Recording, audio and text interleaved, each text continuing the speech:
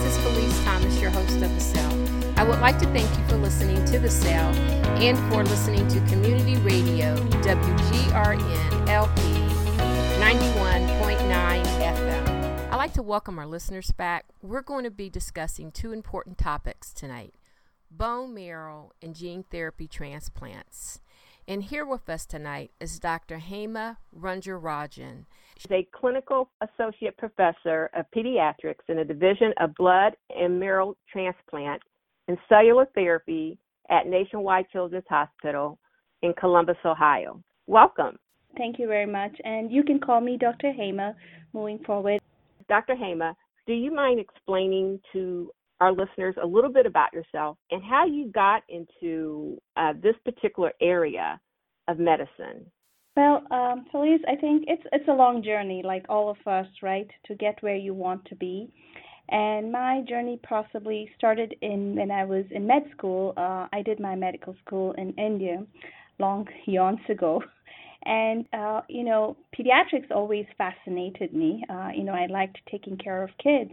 And blood disorders, blood disorders and cancers also fascinated me. And I trained in what we call a government hospital in India, where it was a resource-limited setting.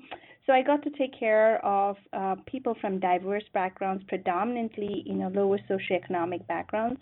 And, it gave me a lot of satisfaction taking care of them.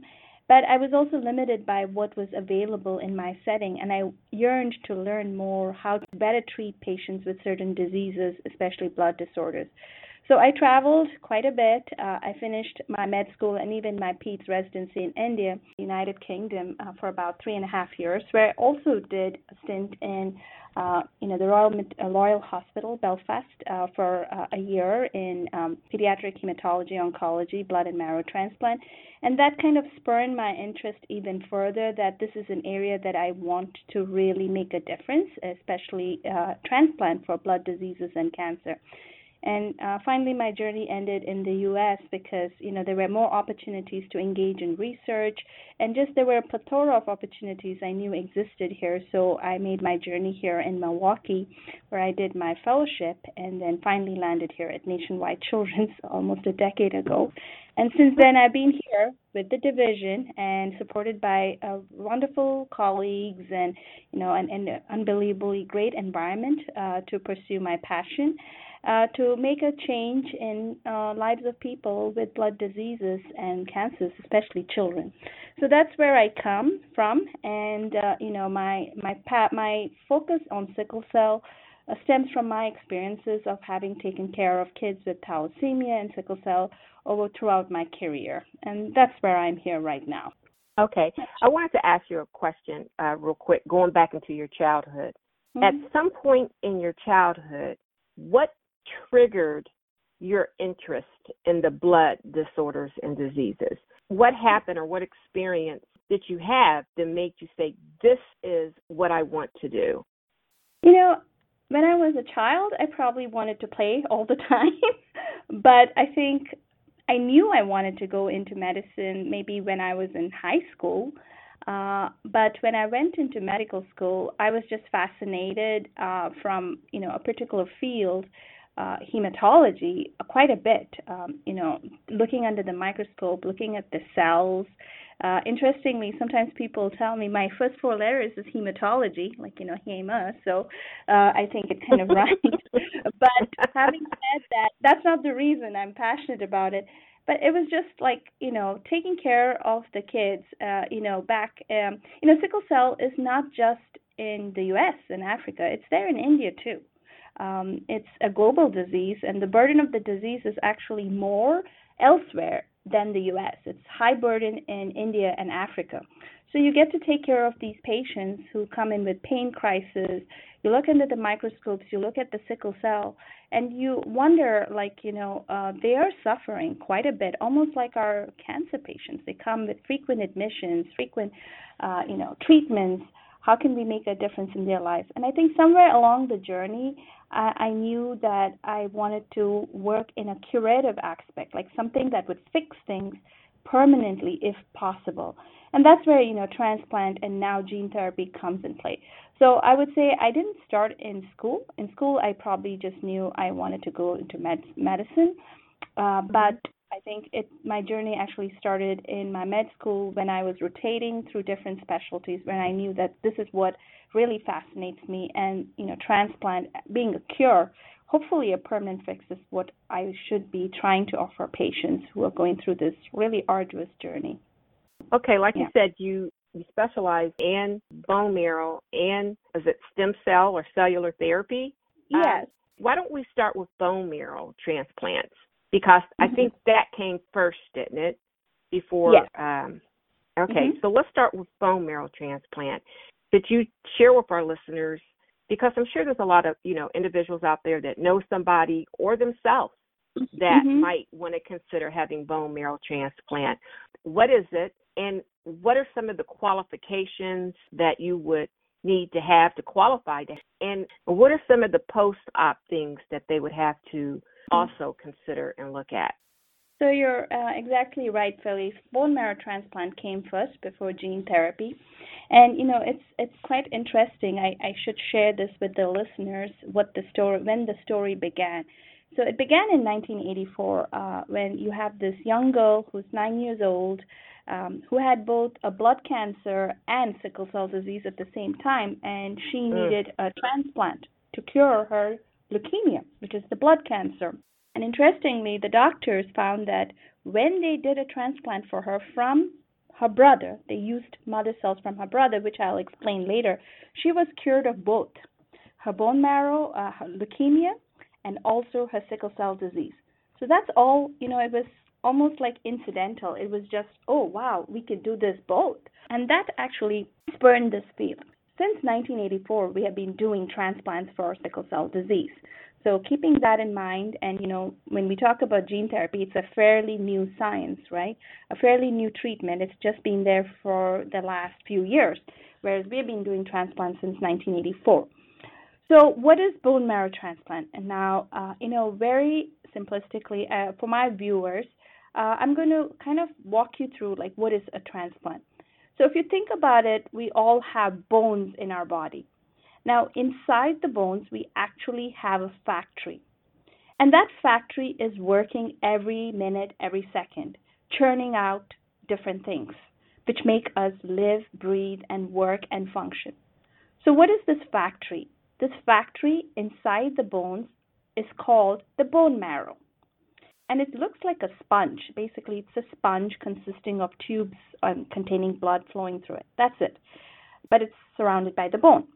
So why is this factory important? The factory is important because it contains the mother cells. The mother cells that give rise to sons and daughters every minute, every second. The mother cells are what we call the stem cells. And the mother cells give rise to a particular son or daughter, which we call the red cell.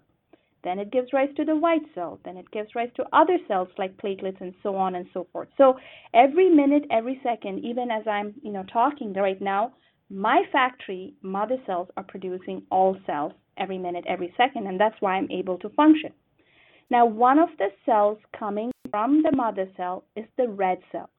And as you know, and some of my viewers will know, the red cell is the one. It's like the truck that carries oxygen to different parts of the body. And it's important because every part of your body needs oxygen. Now, in sickle cell disease, the truck is defective. The truck cannot offload the oxygen easily. So when the truck goes to the heart, it will say, I cannot give you oxygen. I'm going to hold on to it because I cannot do it because there's something wrong in my whole, setup, which is the sickle cell.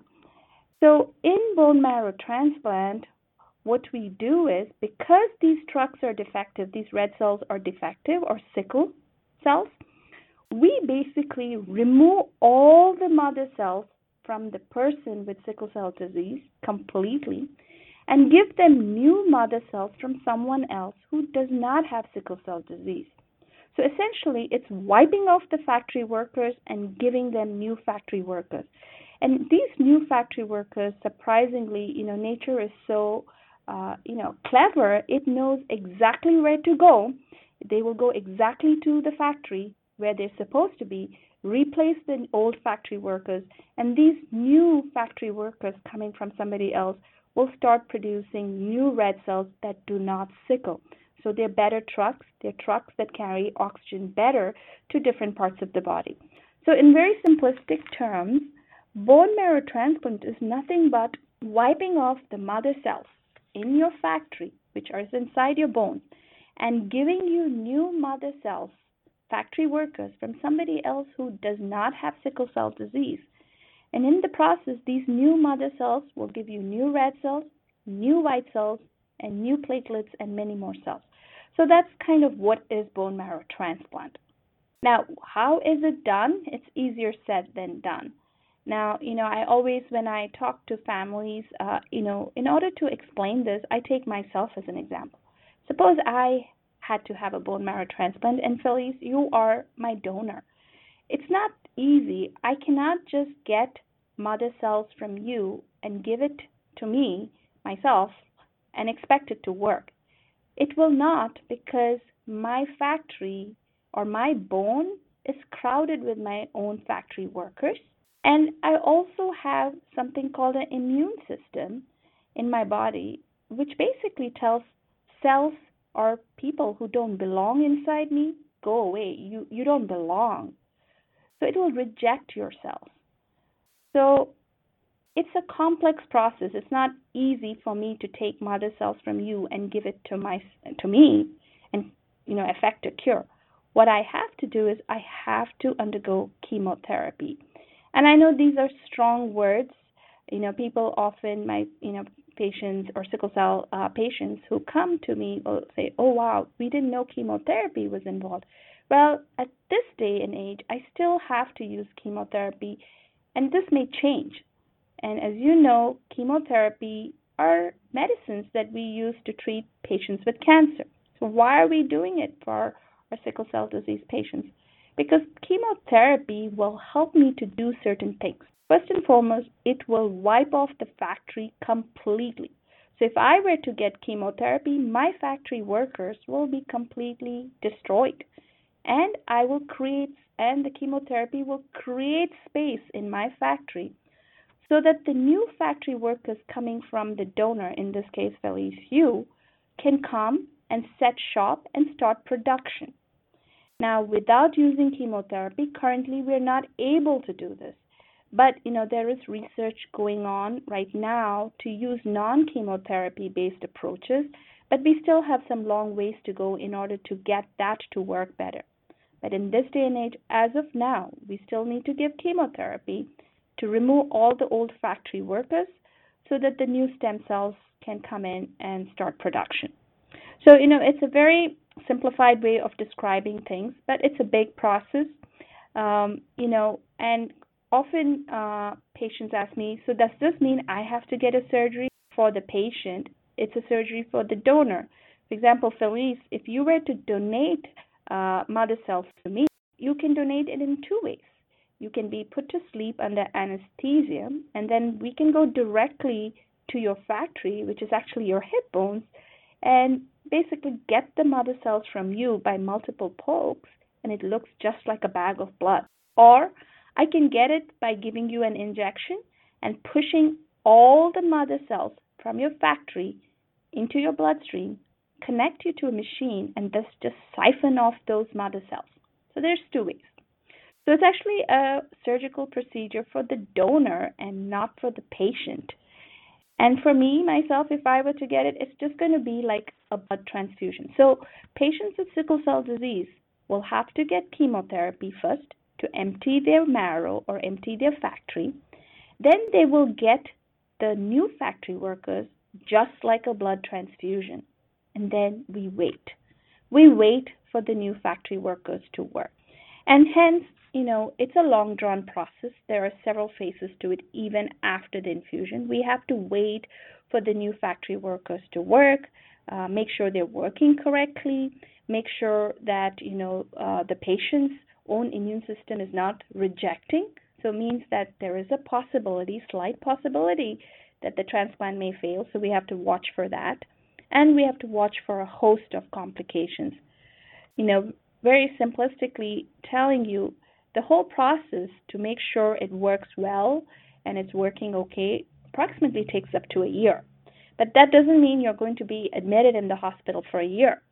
You're usually admitted for 5 to 6 weeks for chemotherapy to be given for a week to 10 days. Then you get the infusion of the new factory workers, like a blood transfusion.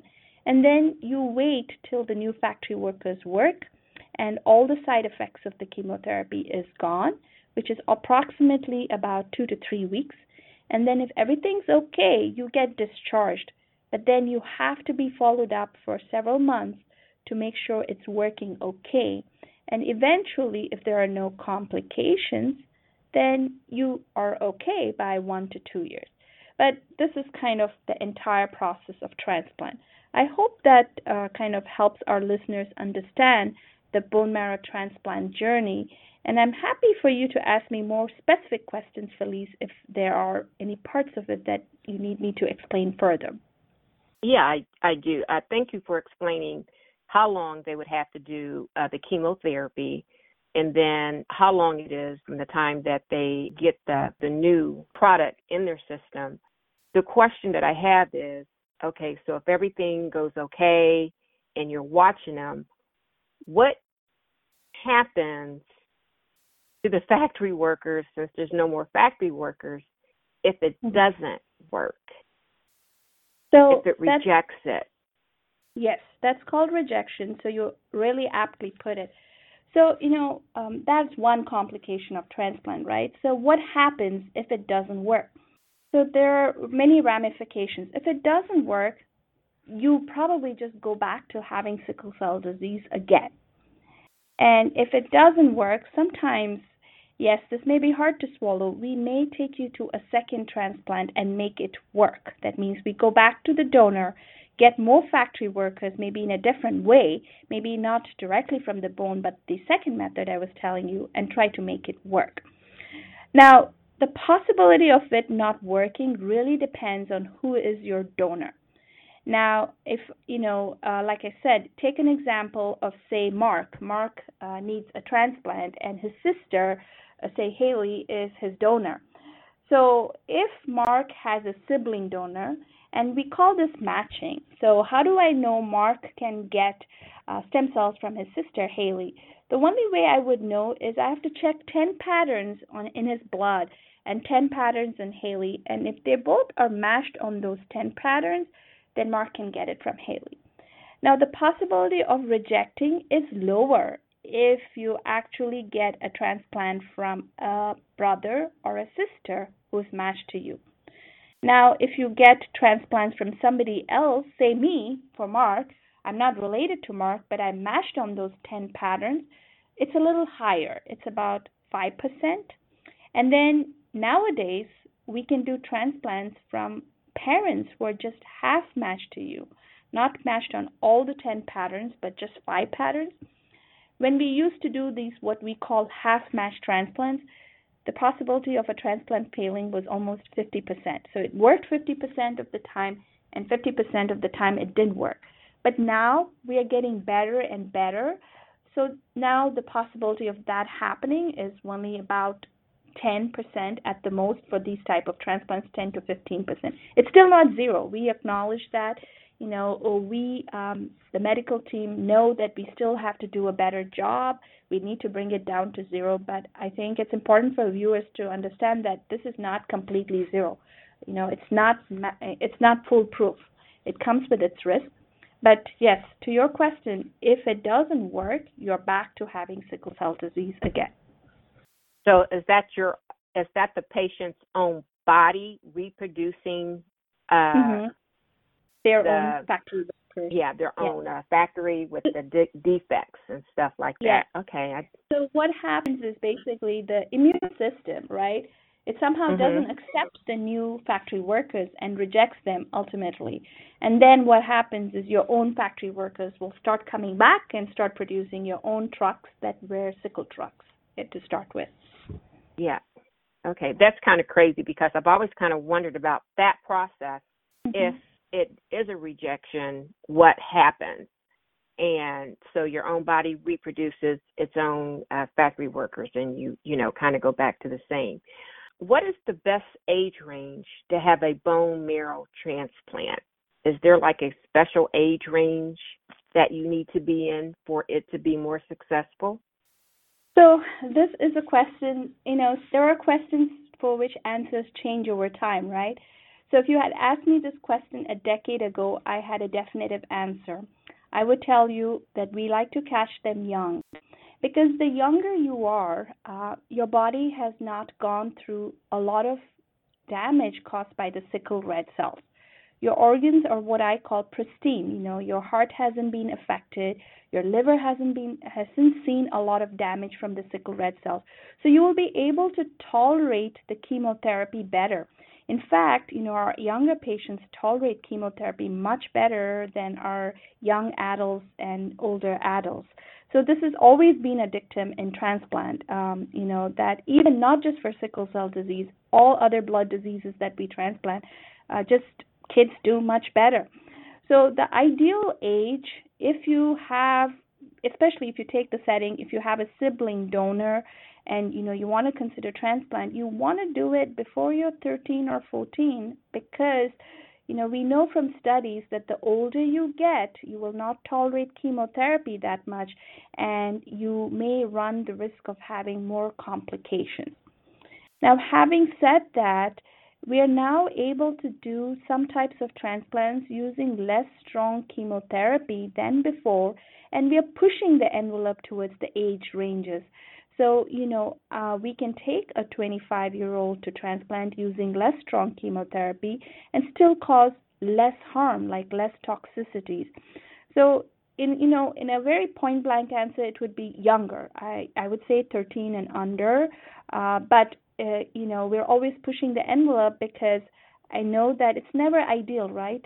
We won't always get the patient at that age that we wanted, and maybe their disease was fine till they were 13 or 14, only to kind of morph into a more bad disease manifestations, like they're always in the ER, they get chest crisis.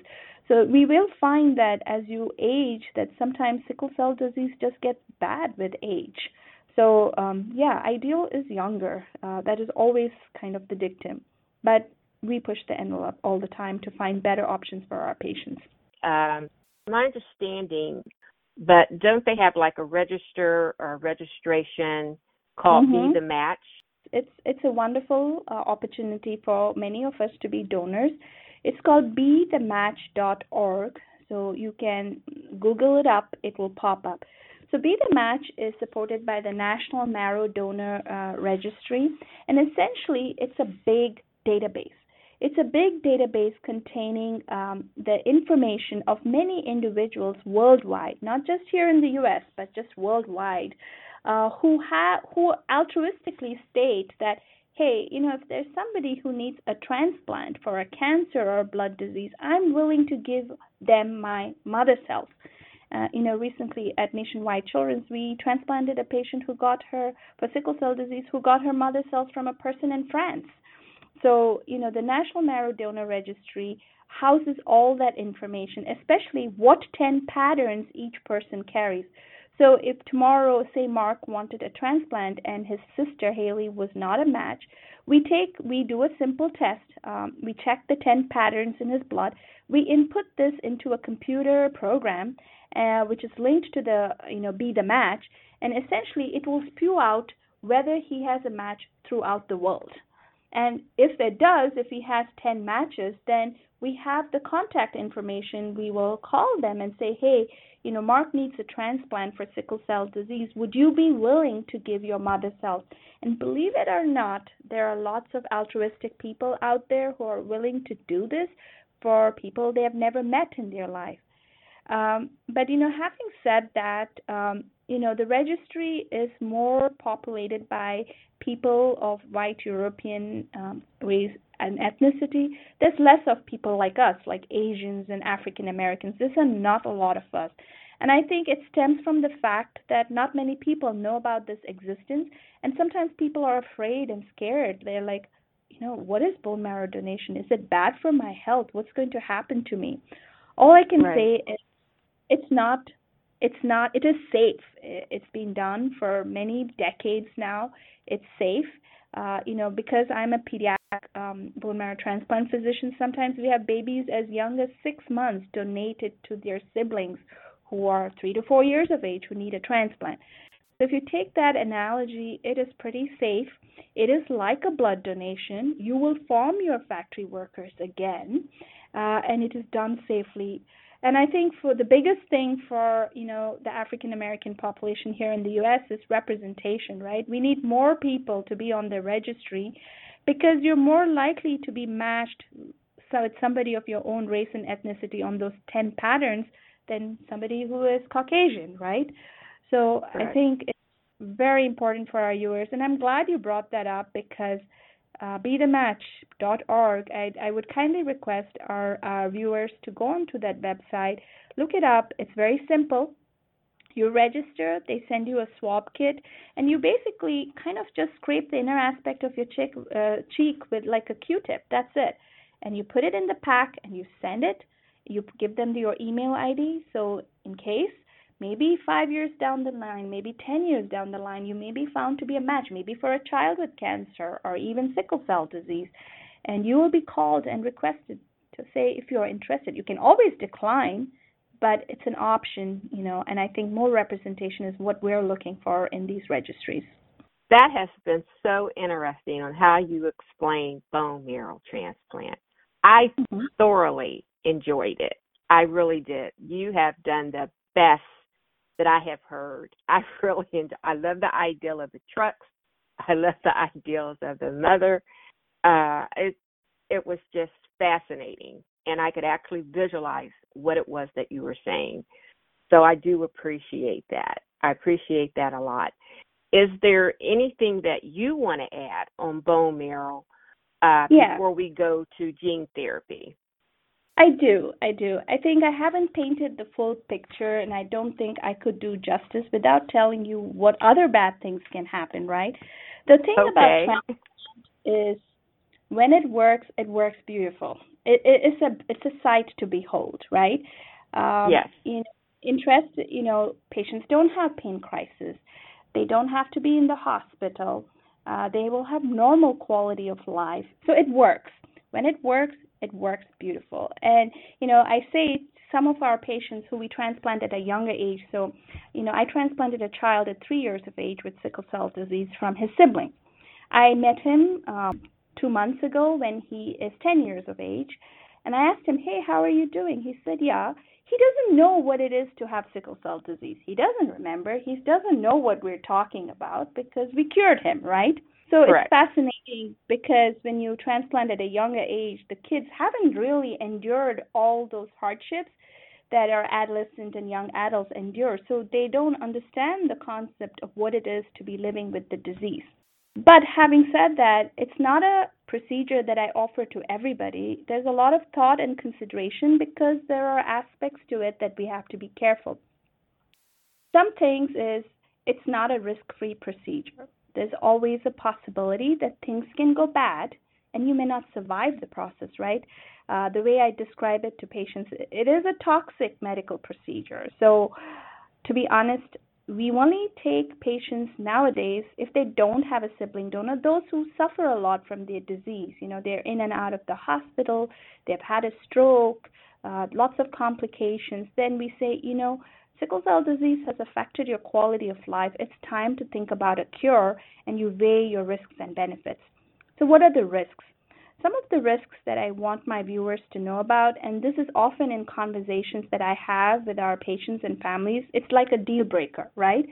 One thing is I already told you, you may not survive. It's less. I mean, we are getting better. Our supportive care practices are better. Hospitals and teams are getting better.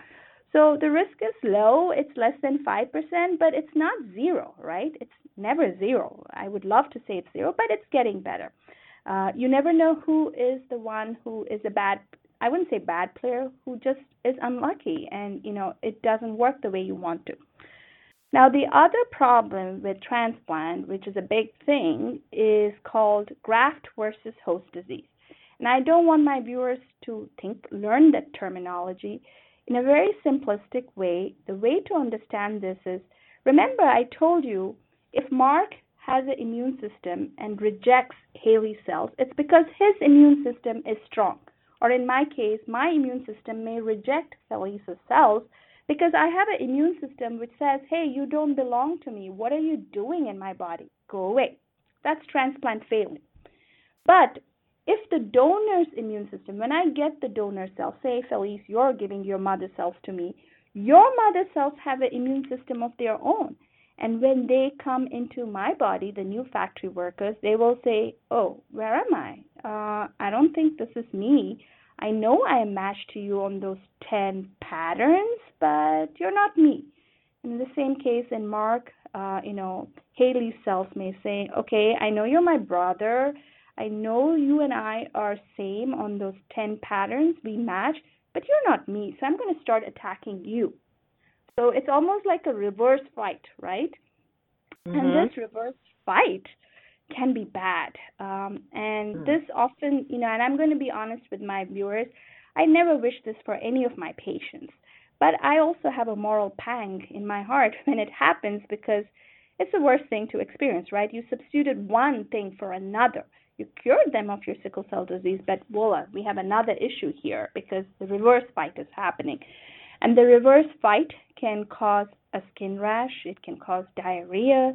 Basically the new cells are saying, hey, the skin doesn't belong to me, okay? So I'm going to fight it. This liver doesn't belong to me, so I'm going to irritate the liver.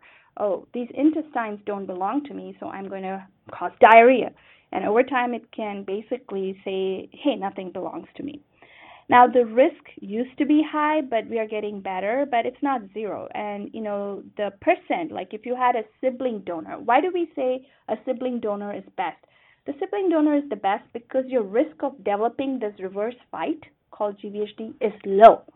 But if you were to get it from somebody who's not related to you, it is greater because, Felice, your cells are going to recognize my body as not right because we both are not related. But if it was from my brother, or in Mark's case from Haley, it's more likely they're going to accept each other, right? So this is a complication of transplant, which again, sometimes it's not palatable, right? You don't want to go through this. And the risk is about 10 to 20%, and the older you are, it gets worse. But we are doing newer types of transplant. We are bringing it down day by day, and it is getting better, but it's not zero. And again, I always say it's not zero because when families and patients are considering treatments, they need to be thoroughly informed of what can happen and be prepared for it. And the last thing I always think is a deal breaker is fertility. Fertility essentially means the ability to have children of your own, right? Unfortunately, right now, when we use chemotherapy, we often damage the sperms and the eggs. This is almost certain.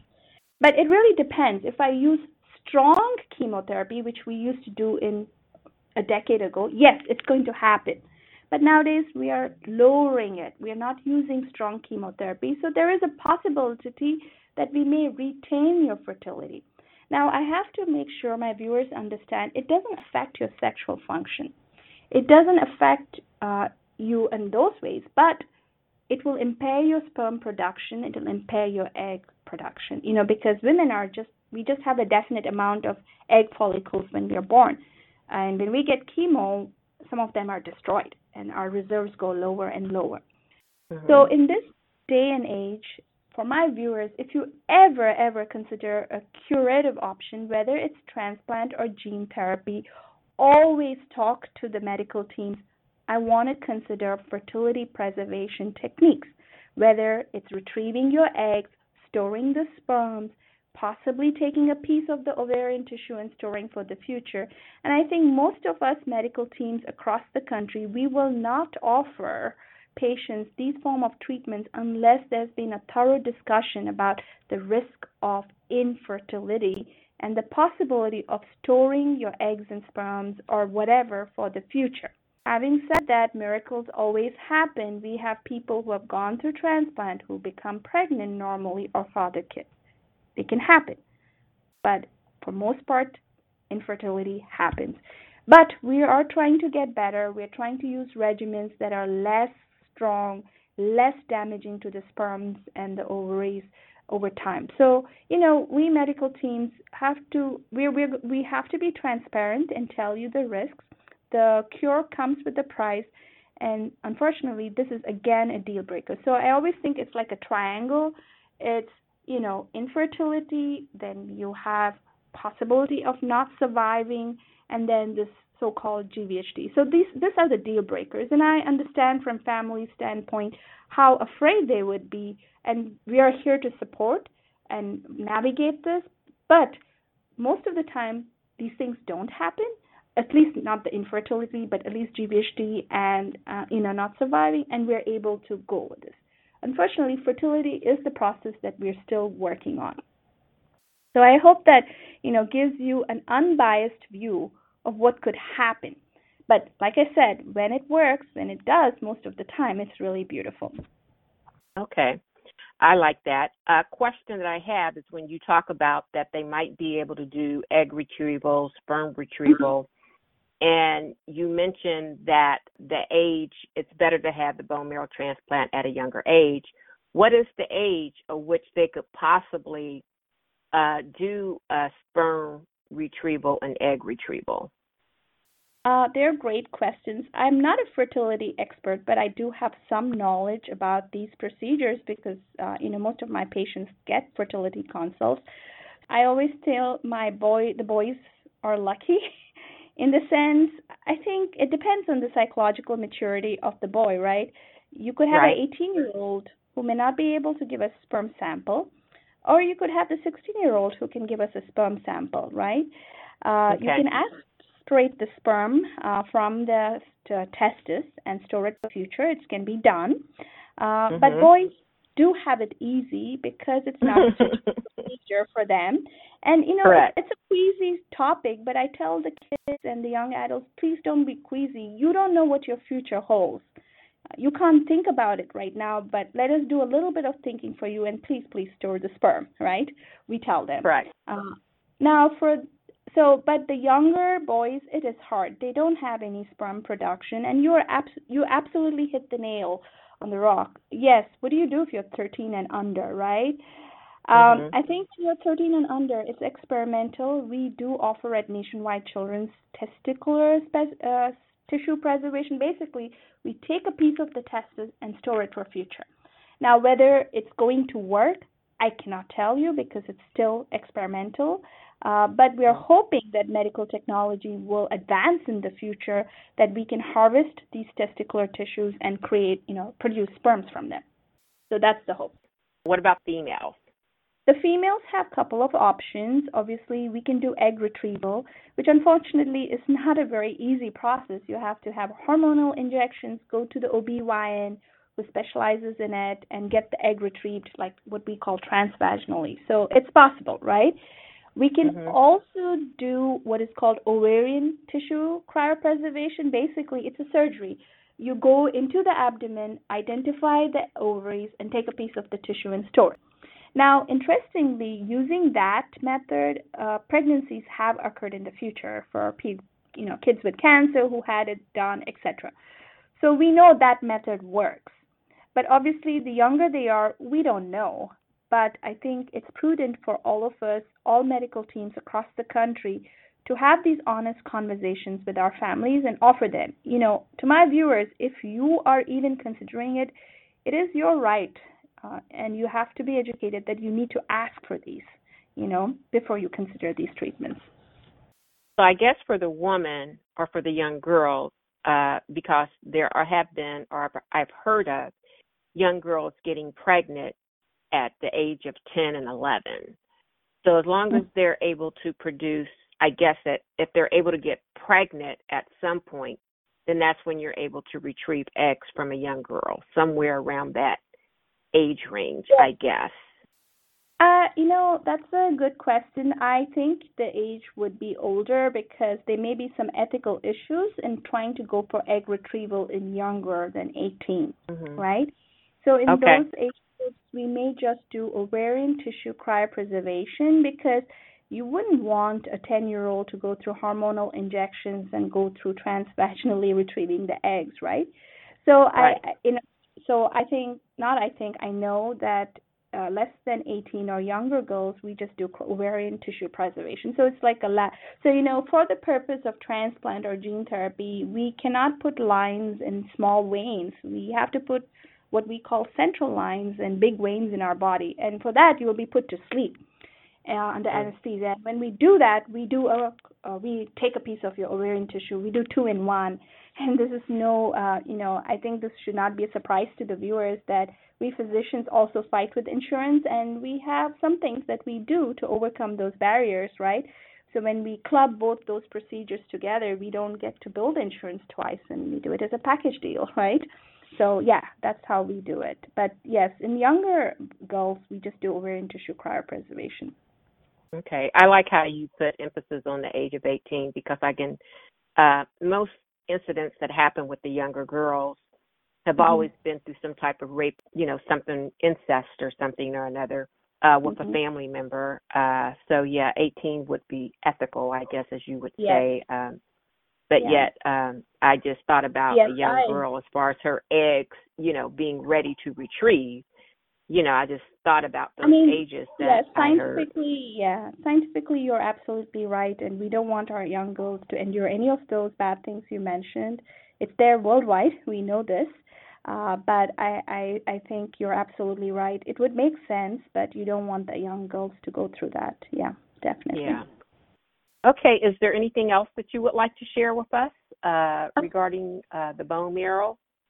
There is a host of other things that one could go on and on, but I think, my viewers are would be interested in gene therapy, so I'm going to devote the rest of the section to gene therapy because I think you and I set the stage for transplant. Once you understand transplant, you will understand how gene therapy is different. I think that's what, our viewers would also appreciate. So, yeah, we could move on to gene therapy. With that being said, this is Felice, your host. Peace out.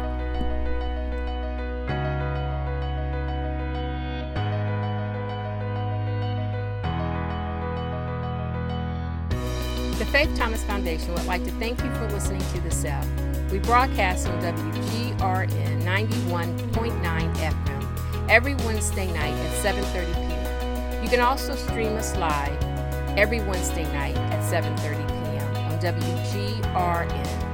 If you'd like to learn more about the Faith Thomas Foundation and to listen to some of our previous shows, please visit our website at faiththomasfoundation.org. You can also visit us on Facebook at Faith Thomas Foundation and on Twitter at Faith Thomas FDN.